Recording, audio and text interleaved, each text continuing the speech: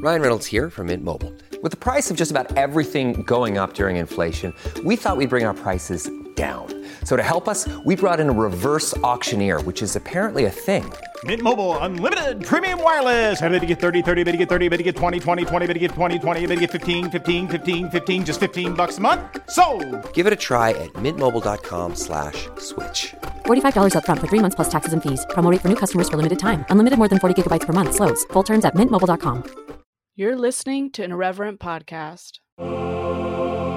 For more unholy content from our friends, head to irreverent.fm.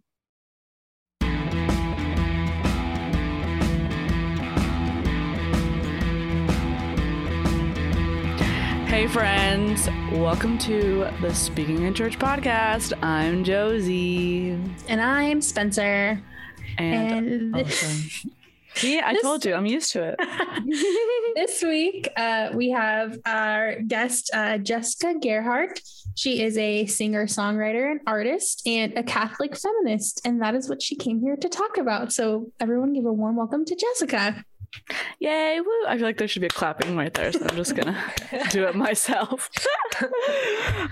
Jessica, so we usually start the podcast with people telling us their testimony, their life story. There are other words that I keep forgetting to Google, so anyways. Yeah. Tell us all about you. Sure thing. So I was born and raised in Santa Monica, California. My mom is Catholic and my dad was raised Jewish and descended from a Jewish family. Although he wasn't particularly religious. So growing up, my mom was, raising me with some Catholicism, but she had also had a pretty unconventional childhood growing up, and stuff really being shoved down my throat. It was just kind of we're taking you to Sunday school, we're taking you to church sometimes, learn a little bit about Catholicism, but it wasn't super rigid. Some Sundays I would just go to the beach with my dad. Sometimes I'd go to church. And I was in high school when my parents ended up splitting up and my dad moved away. And during that time, it was really tumultuous, and I was involved with youth group in high school. I hadn't wanted to do my confirmation initially because I used to think Sunday school was really boring. And my mom was like, well, look, just check out a few of the youth nights and the confirmation classes. And if you hate it, then you don't have to do it. So I went and I actually made some friends and met some of the older teens who were helping out with the youth ministry program. And they were really welcoming and cool. So I was like, okay, let's just give this a shot. So, and then I ended up being confirmed when I was a freshman in high school, and then got involved with the youth group. And so when my parents split up and my family was kind of just imploding, I found a lot of support from my youth group community. And then when I was applying to colleges, I ended up going to Reed College in Portland, Oregon. And I was attracted to Reed because it's a school for sort of quirky intellectuals who march to the beat of their own drum. And I was like, that's me. I didn't know when I was applying there that also their unofficial slogan was communism, atheism, free love. And there's I've known some evangelical Christians who are like, oh, you went to Reed College, huh? Because Donald Miller wrote a book called Blue Like Jazz, all about his experience going to Reed. And so a lot of Christians from the Bible Belt especially are like, oh, wow, Reed, we've heard of that, or whatever. Or they're like, oh, I've heard of that place or whatever. So my time at Reed was interesting because I joined the very small Christian group at Reed, which was known as Oh for Christ's Sake. That's funny. Yeah. I mean, it was run through InterVarsity, but the married couple that led the Christian group during my time there, they were like very intellectual, artist, hippie Christians. They still definitely had some, influence from evangelicalism and like non-denominational Christianity. So it was very eye-opening for me as a Catholic, because I remember I like led the Bible study one night, which even just going to Bible study was pretty new to me. Growing up Catholic, we like heard scripture at Mass on Sundays, but we didn't spend a whole lot of time sitting around and like reading through books of the Bible. So that was interesting for me to be introduced to studying scripture with a group of, very intellectual Christians, because Reed is very academically rigorous. And so like none of them were just like, well, it just says here, it just says that's what Jesus did, or that's what they did in the Old Testament. So it's literal, like they were very like, well, this is a type of this, and, this is what that meant in that cultural context. So it was cool to pick that apart with them. And I remember I was leading the closing prayer for Bible study one night, and I was like, so let's lift up all these prayer intentions through our Mother Mary as we say, Hail Mary, full of grace, the Lord is with thee. You guys don't know this one? I do not, actually. Yeah. So like praying a Hail Mary, I was like, oh, that's not something that all Christians do. Cause like growing up Catholic, that was just kind of standard practice for us. So I started to understand that there were like certain pretty big differences between Catholic Christianity and other expressions of Christianity. But I also really appreciated a lot of those differences, particularly like having prayer that was impromptu and not just memorized, and, even intercessory prayer. And then that kind of became like common ground points. Like a lot of my non-Catholic Christian friends were like, why do you worship saints? And it was like, well, we don't worship them. We ask them to pray for us. Like in the same way I can be like, hey, can you pray over me right now? I'm like, all those dead people who are like up there with God, maybe they can say some for me too. Cause they're like with God. At least that's my theorizing about it, my understanding of it. So I think being in an environment like Reed that was very, atheist and academic and, and very progressive. A lot of my classmates just were very like, thought that Christianity was just pretty dumb, pretty stupid, and that like only uneducated people were Christian. So sometimes, that would be something that would come up in some of my classes, particularly when we were studying the Hebrew scriptures and the New Testament, like in the context of like an academic setting. And some students were just like, this is so dumb. How can anyone believe this? And I'm like, actually, I'm like Catholic and I do believe some of this. So that feels offensive. And yeah, so I feel like being in a place like Reed, where you're in like a sea of nonconformity, I felt maybe in some ways like leaning into understanding my Christian identity more was like a way of not conforming in some ways. So I had like a pretty mystical experience when I was going to Mass once, summer before my senior year. I was there by myself. Like it wasn't like one of those group things where everyone's like praying in tongues and they're all slain in the spirit or whatever, like that stuff. I was a psych major, so I was like, group polarization and power of suggestion, we've got to take those things into account. But I was like totally just doing the same thing I would do week after week, and had like a very profound sense of God's presence in a way I'd never felt it before. And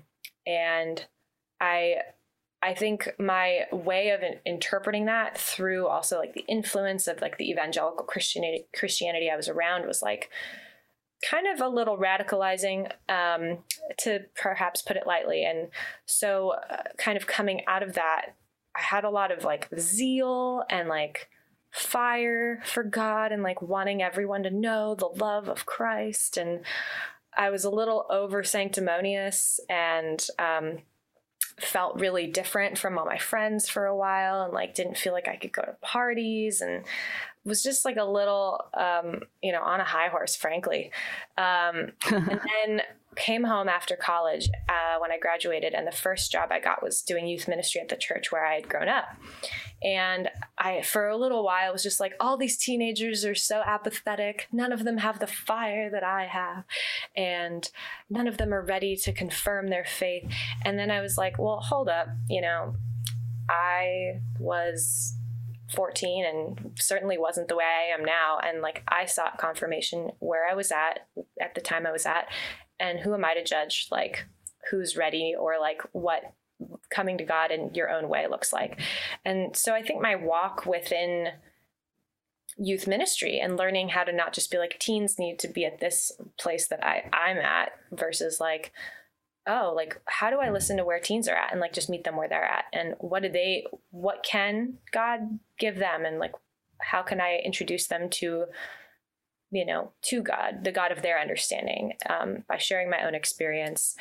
And so a lot of my approach in youth ministry went from this sort of codependent sense of evangelization of like, we all have to think and agree and believe the same things and be the same, to, I think Jesus was just like the most authentic person that ever was. And the whole idea of Christianity is knowing that you are God's beloved, like that you are inherently beloved, regardless of what you do, and walking in an awareness of your belovedness and living fully your most authentic self is like the path of Christ. So having that interpretation and that approach with my teens was kind of how I walked in youth ministry for my last several years doing it. It was like an interesting kind of deconstruction, reconstruction. And then all along that time, I was also feeling a call to pursue music, and I was writing songs, and some of them had themes about faith or spirituality in them, but a lot of them were just like about my life. And I never felt like I wanted to be like a worship artist. And I also didn't necessarily feel like I was aware that like my music dealt with spiritual themes, kind of like Sufjan Stevens, Josh Garrels, like those kind of crossover artists. So I was trying to figure out how best to pursue music. And then in 2019, felt called to leave full-time youth ministry and pursue music as a freelancer. Was doing that for about 9 months before the pandemic hit. And I just like released an EP, gone on my first tour, and was like starting to try to like gig more, and then things closed down.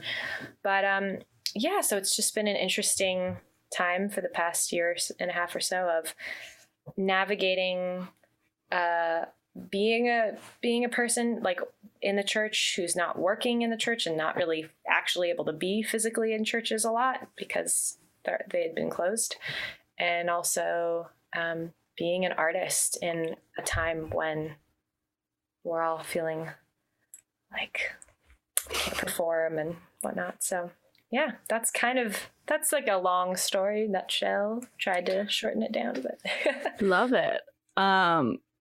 Question. Yeah. As interviews generally go. There's a lot going on with the Catholic Church right now, as we all know. Sure. The whole communion stuff. But before we get to that, what was your experience as a woman in the Catholic Church? Because we have our experience here in evangelicalism, but have you like seen any? No, just answer that. Answer that question. Yeah. Yeah, for sure. I mean, it's so funny. I feel like I had a somewhat unorthodox upbringing in terms of that. Like my godmother was a lesbian. So like growing up, I always was like, yeah. And my dad's dad is gay and has been with his now husband. They got married like 6 years ago, and they've been together for over 40 years. So I grew up with like gay people in my life, queer people in my life who were like very central to my understanding of being beloved, and very close people to me. So that was part of just, understanding gender and relationship in that sense. But also, I feel like the Catholic Church I grew up in was in many ways more welcoming and progressive than other churches. I, definitely didn't dig the whole like women not being priests thing. Like I still am not like super cool with that.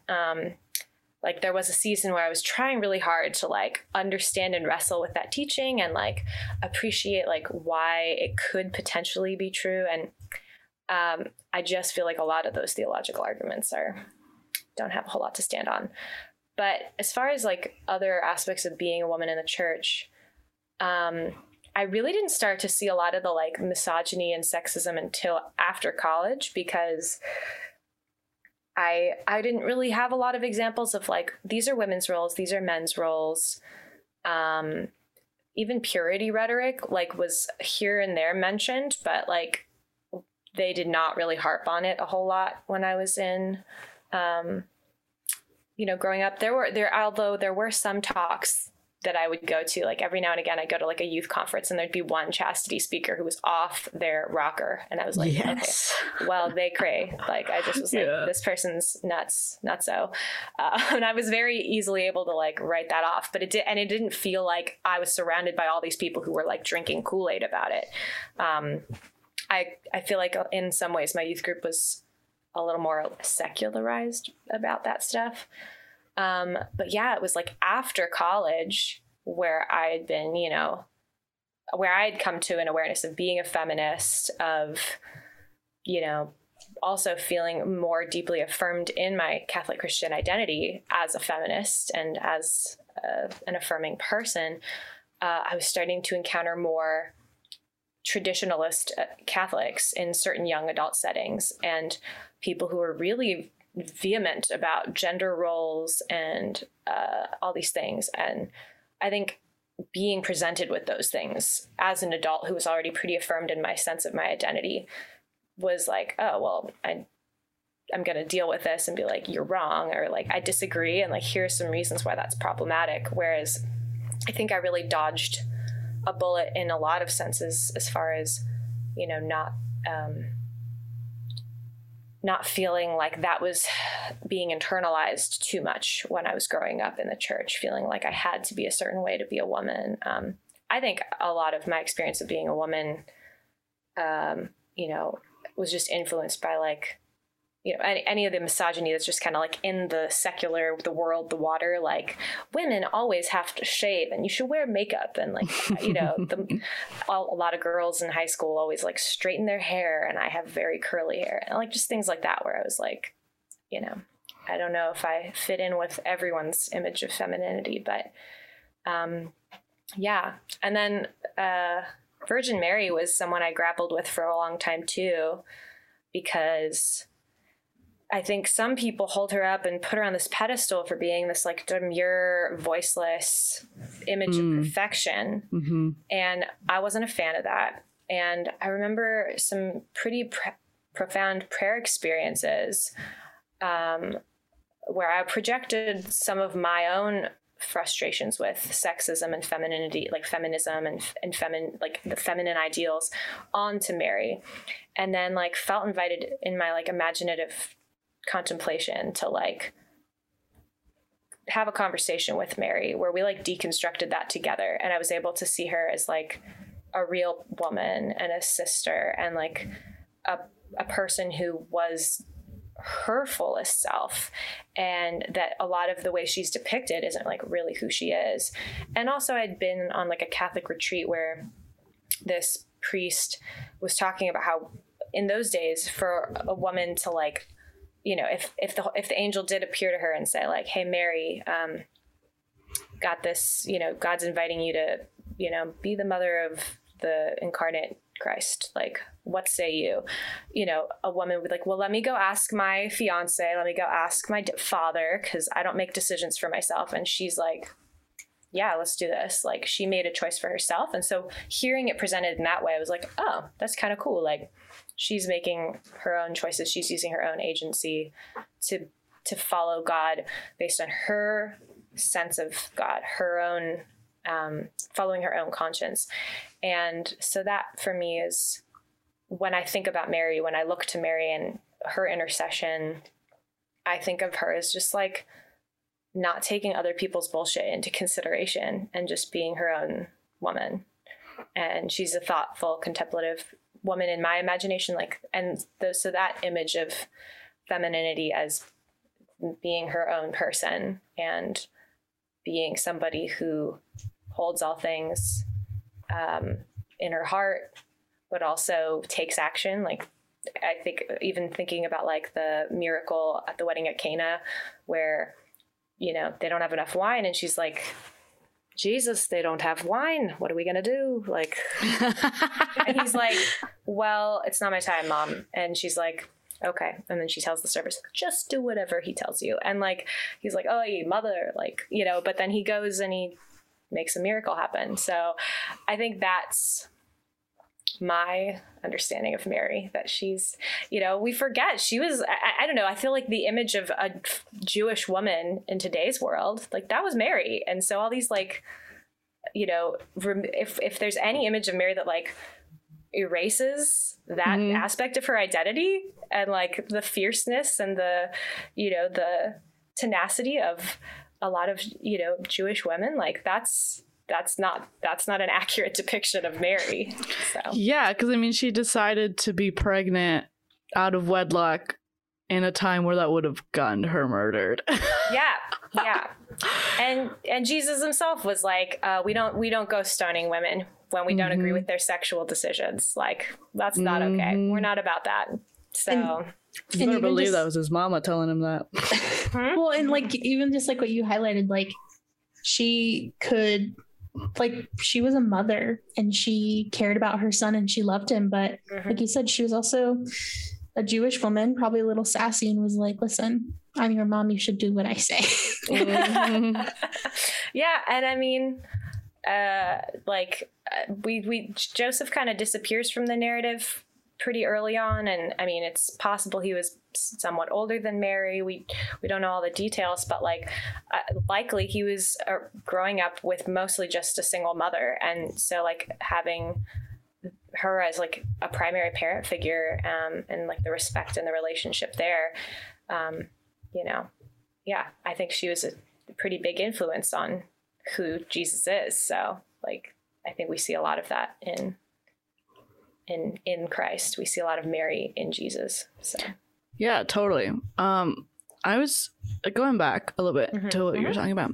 I was reading an article about, I think it was titled "The Women Who Want to Be Priests." It was like in the LA Times or something like that. One of my friends is in that article. Oh, heck yeah. I thought it was wild. Well, first of all, because I'm like, no sex for the rest of your life, really? This is what you're fighting for? But I mean, that's not really what they're fighting for. Well, and also not all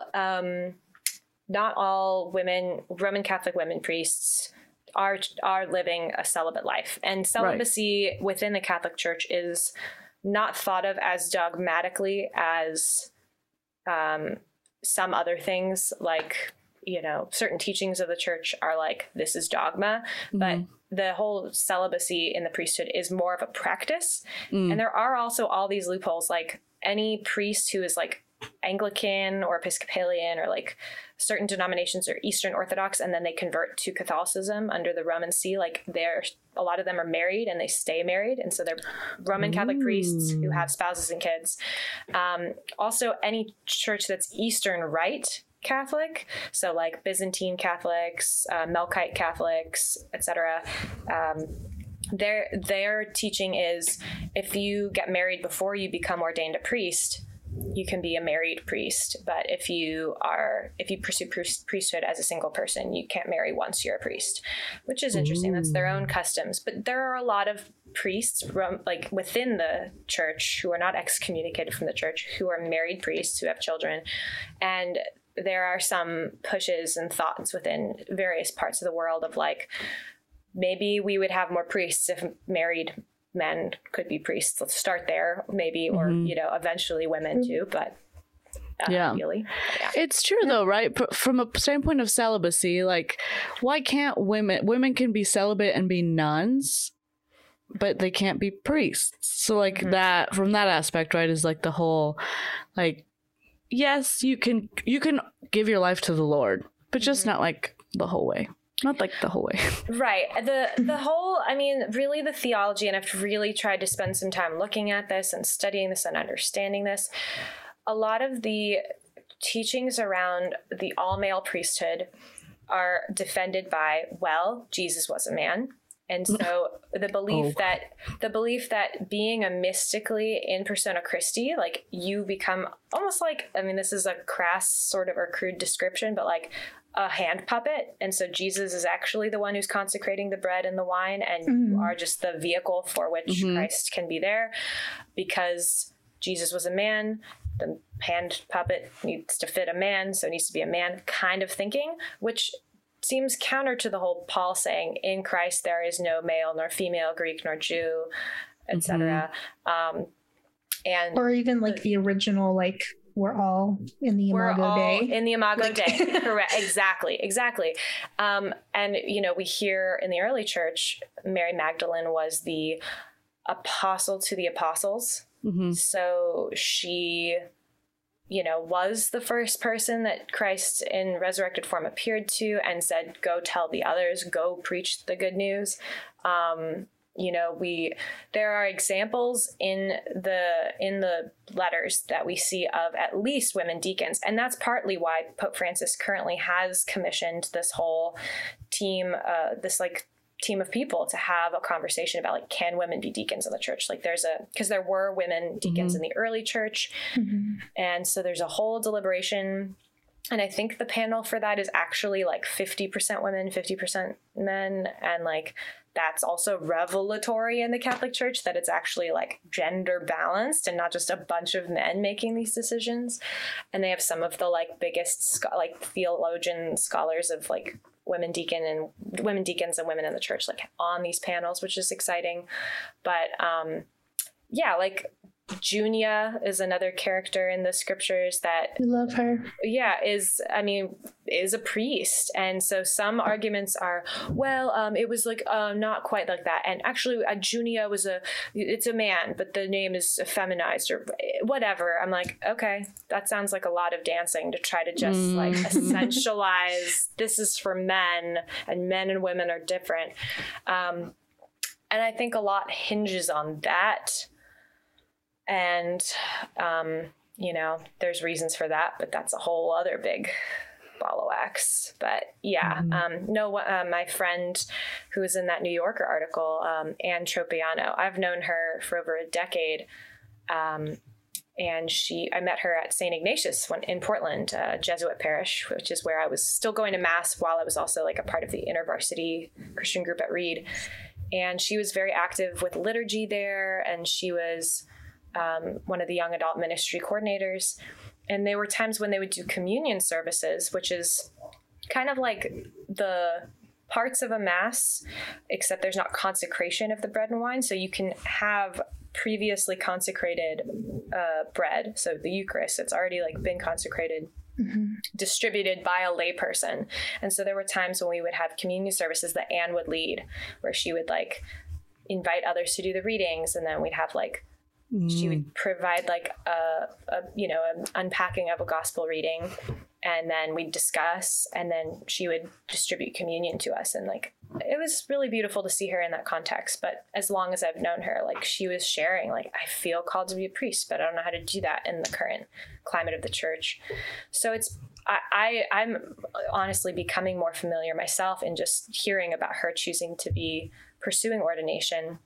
I'm learning more about these women who have chosen to be ordained, who are technically, you know, they were ordained by either women bishops or who themselves were ordained by male bishops who were ordained within the context of, you know, the apostolic succession in the Catholic Church. But as soon as they do anything that's not licit, they're excommunicated. So it's technically valid in that it descends from the apostolic succession, but they are not considered in communion with the Roman Catholic Church. So my friend is like choosing, she knows this, like to be, by choosing to be ordained as a woman priest, she's like accepting that she's like automatically excommunicated for doing so. And if any other priests, like male priests, were to go to her ordination unless they like stayed hidden in their civilian clothes and like were low profile, if they were in their clerics at her ordination mass, they would also be automatically excommunicated and lose their faculties. Whoa. Yeah. And they don't like, and she wants to be still part of like the Roman Catholic Church, like not wanting to be like, because like Anglicans, they ordain women and they have no issues with that, but it's really wanting to be part of the Roman Catholic Church. Really feeling a sense of Catholic identity. And I think there are obviously some distinctions between the denominations. I mean, a lot of people are like, Episcopalian is just Catholic light, but like the origins of the church were like, you know, breaking off because some king like wanted to get divorced and like, you know, so it's like that's like not necessarily the most like, you know, for some Catholics that's like not the best origin story, but no. And it's so fascinating to me, like in the past decade, since I've been like doing work within the church and like being a minister in the church and going to conferences and stuff. There's a great annual conference called the Religious Education Congress. And that's like 50,000 people in like religious education and Catholic formation and education throughout the country and the world come to like Anaheim, California. And there are some presentations that are very traditional and some that are very progressive. There's like a panel. I went to a panel that was like transgender and LGBTQ in the church. And a man who's an openly gay Catholic talks about his experience being a gay Catholic man. And he had panelists that were transgender Catholic people. And these are people who are not a part of a traditional sense of the gender binary, who, you know, are still like, no, but I love praying the rosary, the Divine Mercy Chaplet. I love the saints. My confirmation saint is so-and-so. My Catholic identity is so much a part of who I am. And just because I'm also trans or gay or queer doesn't mean that this isn't my identity. And I think for my friend Anne, you know, she doesn't want to not be Catholic. Catholicism is a part of who she is. And so I think a lot of her ministry as a woman priest, as a priest, because I mean, I know woman priest is the technical term they use, but she's priest, like, you know, woman before it is just happenstance. But when she's ordained, it'll look a lot like Catholic liturgy. She wants to be a person who can administer sacraments, and you know, it's a part of who she is. So yeah, that's wild. I like this whole lesson. I like learning. So this is all great. Like even like the Byzantine Catholics are like, what the heck? Yeah. This is all intricate. I mean, I always knew that Catholicism was intricate, but oh my gosh. Because in the early, like in the 1200s, like pre-Protestant Reformation, there was the schism between like the Eastern churches and the Roman Church, and so like the Pope was the Patriarch of Rome. And then all the other patriarchs of you know, Alexandria and all these different places, it was like this standoff. So the Eastern Church and the Western Church kind of had a split, but there are some Eastern Rite churches, they still have the practices of Eastern Christianity and Orthodoxy that they're like back in communion with Rome. So they maintain their practices and their customs, but we're all still in one communion. So it's fascinating where there's like these expressions that are different, and then like what are the things that can vary, where is there room for variation, and where is there like, no, this is a fundamental no, and can those fundamental no's ever change is like, I think something that a lot of Catholics, myself included, are kind of waiting for with bated breath. Did you see any, so I'm not sure where you are now, but I know you said you lived in Santa Monica and then you went to Portland for school. So going to different congregations and just meeting other Catholics, did you see a big influence of culture? So like for background, like my dad was raised Roman Catholic in a very, you know, Italian family. So yes, Catholicism was their religion, but it was their culture as well. Yes. Yeah. And so now as an adult, most of my brother's siblings and even his mom, my grandfather passed away when I was a child, but after he passed, almost all of them converted to mainline, like quote unquote mainline, like evangelical American Christianity kind of thing, but still hold a lot of tradition and like these sort of like Roman Catholic roots. And so just wondering if you've seen that within like your friends, maybe of different cultures, of just how that impacts just Catholicism and the way they participate in it. Yeah. Oh, definitely. I think that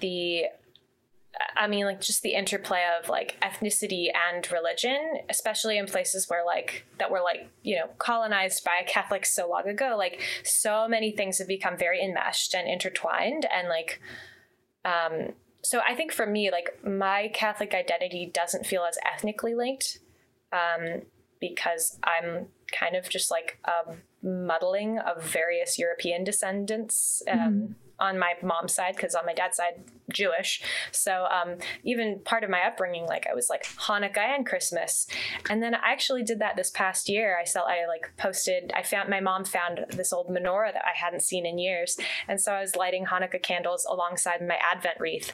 And some very chatty Catholic white guy was like, did you know that that's actually a mortal sin, because Jesus, by instating the new law, like said we don't need the old law anymore. I'm like, okay, at worst I'm like being redundant, but like at worst like that's like, I don't think I'm separating myself infinitely from God's love by like celebrating a custom that Jesus himself very likely practiced. So I'm just like, girl. It's not like you were doing like a devil worship or something. It wasn't like a tarot card, like something next to my Advent wreath. And like, some people are into that. Like, that's not for me, but like, cool for them, whatever. Like, I was celebrating something that's very much within the Judeo-Christian arc. And it has been, this is sort of an aside, but to see the way that anti-Semitism looks within Catholicism, like we want to separate ourselves from Judaism, and even the way that is internalized by some Jewish people who convert to Catholicism, and like not all, like I think a lot are still able to hold a sense of their being a Jewish person, because Judaism is not just a religion, but it is an ethnic identity. Being able to be, I'm a Jewish person who is also a Catholic person. But that's a whole other world as well. I mean, go ahead. Well, I was going to say, if you wanted to elaborate, that was kind of my next question of like, how do you live in that duality of being ethnically Jewish but religiously Catholic, how do you celebrate both and live in that duality? Yeah, I mean, I think in recent years I've been kind of coming back to, discovering more. My Jewish grandmother actually passed away in February, and she lived out here in California. I'm in Pasadena area. And so I was the only family member local, because all my other family lives on the East Coast, or in like Illinois area.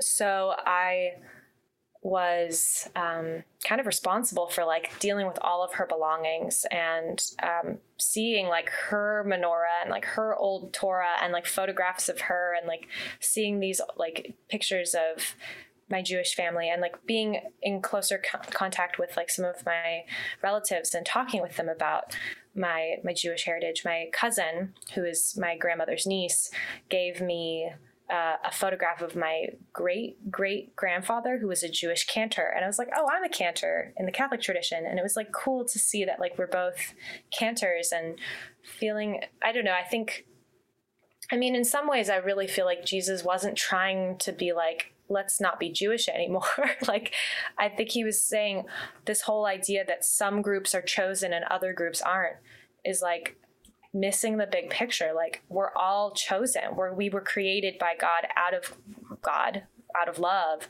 And that when we walk in our chosenness, that's our identity, is God's beloved, is God's chosen. And so I really think it was about dissolving these things that divide us and trying to walk as one people. Isn't it funny how it always ends up being you get kicked out of the thing because you're trying to change the thing. We're trying to expand an understanding of the thing, or deconstruct the thing.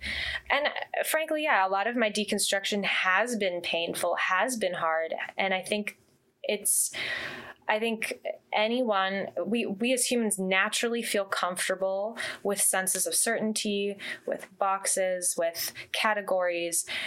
And I think it takes a lot of courage and a lot of trust. You have to feel safe to remove those boxes, to unpack those things, and to do deconstruction. I think you have to feel safe also to let yourself grieve the understandings that you have had. I know for myself, certain experiences that I've had, I had an understanding of. And then as I learned more, that threatened my understandings of my experience, I feared that my entire experience would be invalidated, which isn't what was happening. It was just that my understanding of my experience was changing. No one can take away my experience, but my understanding may change. And so like allowing myself to grieve that in different ways as I continue to learn has been a part of what it for me means to walk in faith, to lean into mystery, the mystery of God, because for, a religion that's supposed to be all about God is bigger than we could ever imagine. Like we really like to be like, but let's try to box it in as much as we can. So I think being a person of Jewish descent and a Catholic person is all just kind of complementary. I also try to be careful about how I claim a sense of being of Jewish descent, because by a lot of my friends who are Jewish, by their definitions, I'm not quite Jewish. Like I that's why I said I'm Jewish, but I'm because it's not descended from the mothers. Yeah. And I wasn't raised primarily Jewish. Like within Judaism, they say you're the religion that the mother is. So I was raised Catholic, and that's definitely the culture I know. I didn't go to temple a lot as a kid. I never had a bat mitzvah alongside a confirmation. I was Catholic raised, but I do have a lot of reverence for and love for my Jewish heritage that's still a part of me. And so I like holding all of those things together and holding them as, side by side. But yeah, going back to your question about how ethnicity or culture and Catholicism kind of all intermingle. I mean, I can't really speak to that experience of other people's heritage where Catholicism intersects. I can see, I've observed it and I've listened to my friends of other ethnicities share about their experiences of it. But even that's just about as varied as every other facet of Catholicism, and diverse as well. I do notice though, that certain areas where you see political trends, that often tends to inform how people express or explore their Catholicism. Even within the Los Angeles Archdiocese, there are certain sides of town that tend to be a little more conservative, and some areas where the preaching and the ministries available tend to be a little bit more welcoming. So I think, you can kind of just tell, even I have some friends who've posted banners that some Catholic churches have that say Black Lives Matter. And I can generally assume if I'm going to go to a church that has that statement, that they're going to be a much more welcoming church than, a church where it's all these different novenas and the 40 days of prayer, pray outside of abortion clinics. And that's their whole thing. That's the only thing they're focusing on. And then there's not a whole lot of other ministries that acknowledge other injustices in the world. So I'm okay. Speaking of abortion and the Catholic Church. Wow. What a funky little thing America's doing, eh?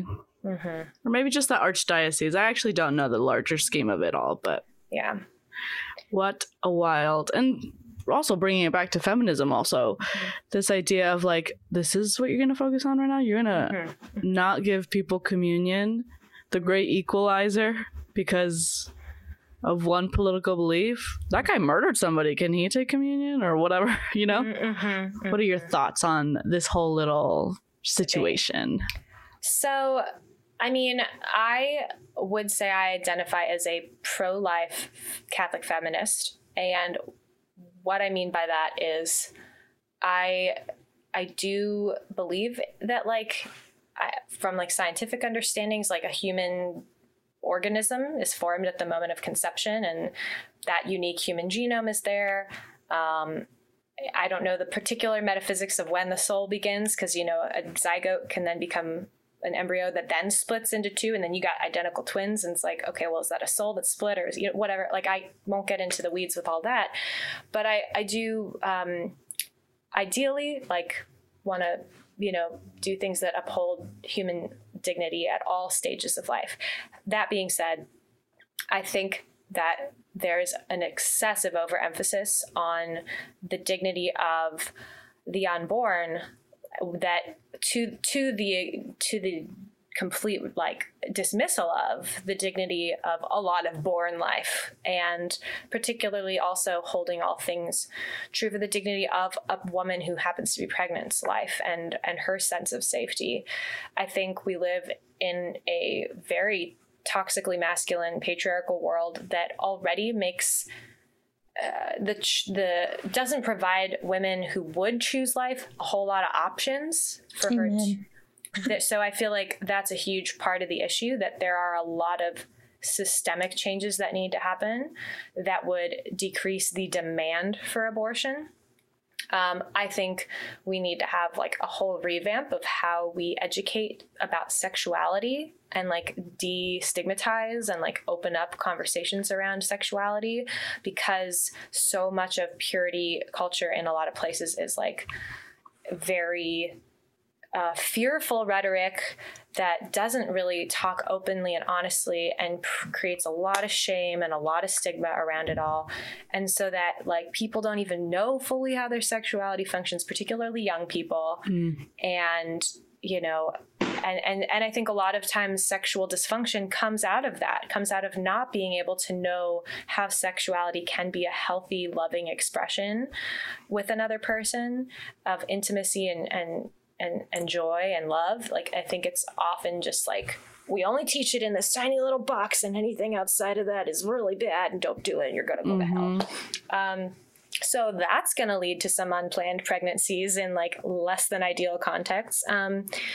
All that being said, I think that, yeah, I think it's complex. Like, you know, I think it's, for me, like, the fact that there's literally a whole bishops' conference talking about whether or not Biden can receive communion, I'm like, hello, the earth is dying. Like, you know, people are being killed all the time because of the color of their skin. And of all the things you could be forming a conference to talk about, it's whether or not Biden should get communion.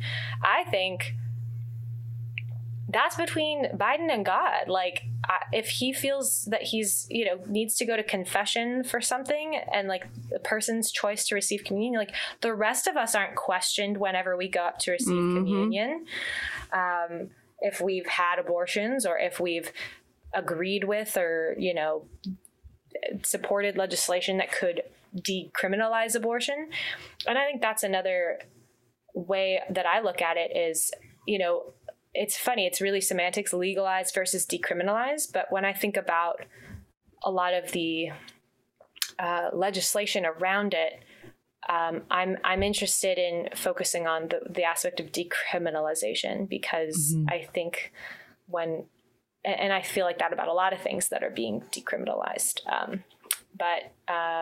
Yeah, I think that for Biden to have a perspective that is, you know, wanting to not criminalize women who are seeking these choices, when we live in a world where a lot of women feel like it's their only choice, and we're not even addressing why that is, you know, I think that it's really overly nitpicky and micromanaging, personally. Yeah, I totally agree. Especially as somebody who lives with a chronic illness. And I think, like, if I were to get pregnant right this second in the worst stage of my pain, it would have to be a serious consideration from the standpoint of my health. Yeah. Whether or not it happens, it's like, okay, well, I'd have to consult multiple doctors, and I'd have to talk about pain levels and what happens if I'm bedridden for 9 months because I can't move, or like this. There's serious health implications that can happen, and a lot of Christian people of all denominations and whatever are like, well, the Lord will carry you through. And I was like, sure. And maybe he won't, or they won't, and maybe like I'll survive and maybe I won't, but either way, like there are serious repercussions after the fact. Yeah. Or whatever. Like there's so many, and that's absolutely something that requires like every individual's personal discernment. Right. I think the church focuses so much on, and not just Catholicism, but like Christianity as a whole. I think a lot of time we focus on the behaviors that are good or bad, and we emphasize don't do the bad ones and only do the good ones. And we completely do that to the neglect of discussing and providing context and resources for a practical relationship with God so that we can effectively communicate with and discern with God what is ultimately our call, our vocation. I don't see that happening in a lot of spaces. A lot of people want to emphasize this is what the church teaches, this is what they don't teach. Like this is considered separating you from God. Before we teach, here are some ways to pray. Here's some ways to learn how to listen to God's voice speaking in the silence of your heart. These are some practical tools for learning how to be with God. Like we don't teach that. So whenever we're like just telling kids to pray, a lot of kids, when I was doing youth ministry, I'd be like, how do you pray? Or what does prayer mean to you? They were like, I don't really fucking know. Like, they had no idea. And so I spent more time, talking about my own experiences of what prayer looks like so that you can make those decisions. You can discern things for yourself, because if you're really listening to God and God loves you and knows all the best, like wants the best for you, then if you know how to listen to God's voice versus the voice of the world or this political voice or that political voice or the voice of the false spirit, if you know how to listen to God's voice and discern that from the rest, then you're good. Like, and it's always helpful to do that within community. And I think church, that's the idea. Like ideally church would be this community that doesn't tell you your experience, but that helps you to best listen to the God of your understanding without shooting on you. That's my ideal church setting, would be people support you in your personal discernment and empower you to trust your own experience. I agree. A gray church, not black and white. It's all a little bit nuanced. Sounds perfect to me, especially when I grew up in a household where I was told that Catholics were devil worshippers because they're like saints. That was my first introduction to, I was applying for a campus ministry job at a college after I graduated from Reed, and the job was like campus minister to Christians that are not Catholic. And I was like, well, I was just in an intervarsity group for 4 years. I could walk with these fellow Christians. And then one of the interview questions was, but you're Catholic? I was like, And they were like, what would you say if one of your students said, but you're Catholic, so you're not a Christian? I was like, it was the first time I was even being presented with the fact that some people didn't think I was a Christian. I was like, you're incorrect, you little shit. That's what I would say. Well, I was so stumped by this interview question because it was something outside of it. I was like, that's like saying to a Jewish person that they're not Jewish or something. I was like, I don't see how I'm not a Christian. Now I understand why. I understand why so many. Because there's only one way, Jessica. There's only one way to heaven. And theirs is the most right way. It's always everybody's way is the right way, right? Right. I like the image of we're all touching an elephant with blindfolds on. And so some of us are like, oh, an elephant feels like a tree trunk, or I don't know, I feel like an elephant feels like a big flappy piece of leather, or I don't know, an elephant feels like a big paintbrush, and they're all just touching different parts of the same thing. Yep. And I love that. I like the Mormon view of things where Everybody goes to heaven, pretty much. You have to reject the Lord to their face to go to hell, and I like that. I think I'm a little bit Mormon.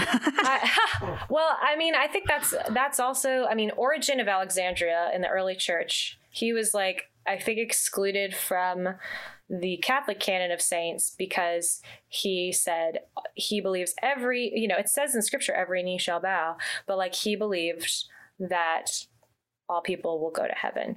And the Catholic Church was like, that's a little too deterministic. There's like Van Balthasar and like C.S. Lewis and like some other theologians who sort of suggest like hell is like a door that's closed and locked from the inside. And my perspective, and this is one of the things I love about Catholicism, is purgatory, because a lot of people think purgatory is this like in-between place where God's not sure what to do with you. The way I understand like hell, heaven, sin, purgatory, etc., heaven is literally just like complete divine union with God. Hell is a state of fully consenting to like reject that, and not wanting to be within the embrace of God. And because God respects consent, God is never going to force God's eternal embrace on anyone. It's not going to be a headlock. It's going to be a consensual, mutual embrace.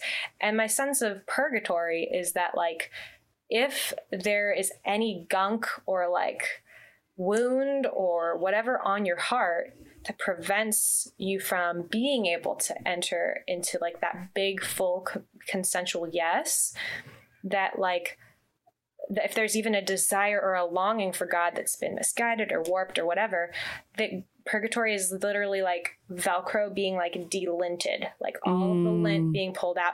And so I think for people, like the big dudes that are like not good, like Hitler's, a great example, like the amount of lint in his spiritual Velcro would probably be like, millions of souls. So that would be a very intricate and painful delinting process that a soul has to be put through to be purged of all the crap, of all the pain, of all the wounds.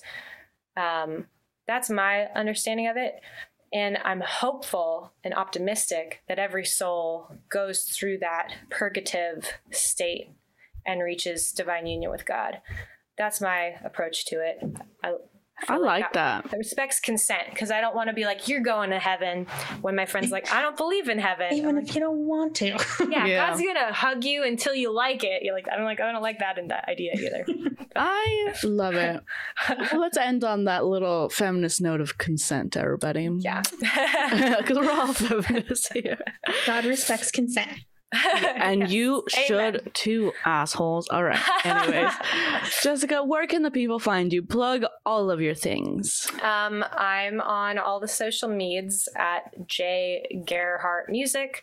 So that's JGERHARDT. The D is silent. It's German. I didn't come up with it. And also Patreon. I have a Patreon at just patreon.com/Jessica Gerhardt.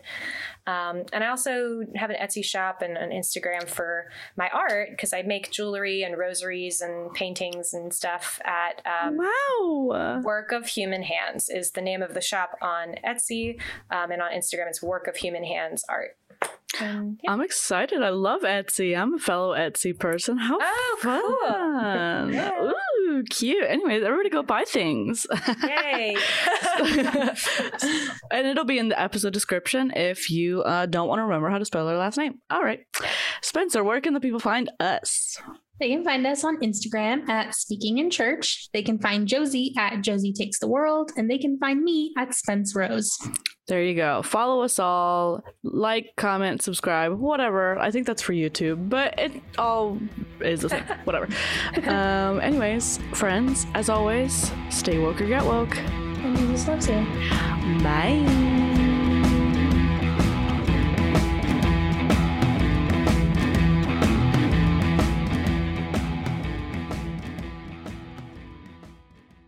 This has been an Irreverent Media podcast.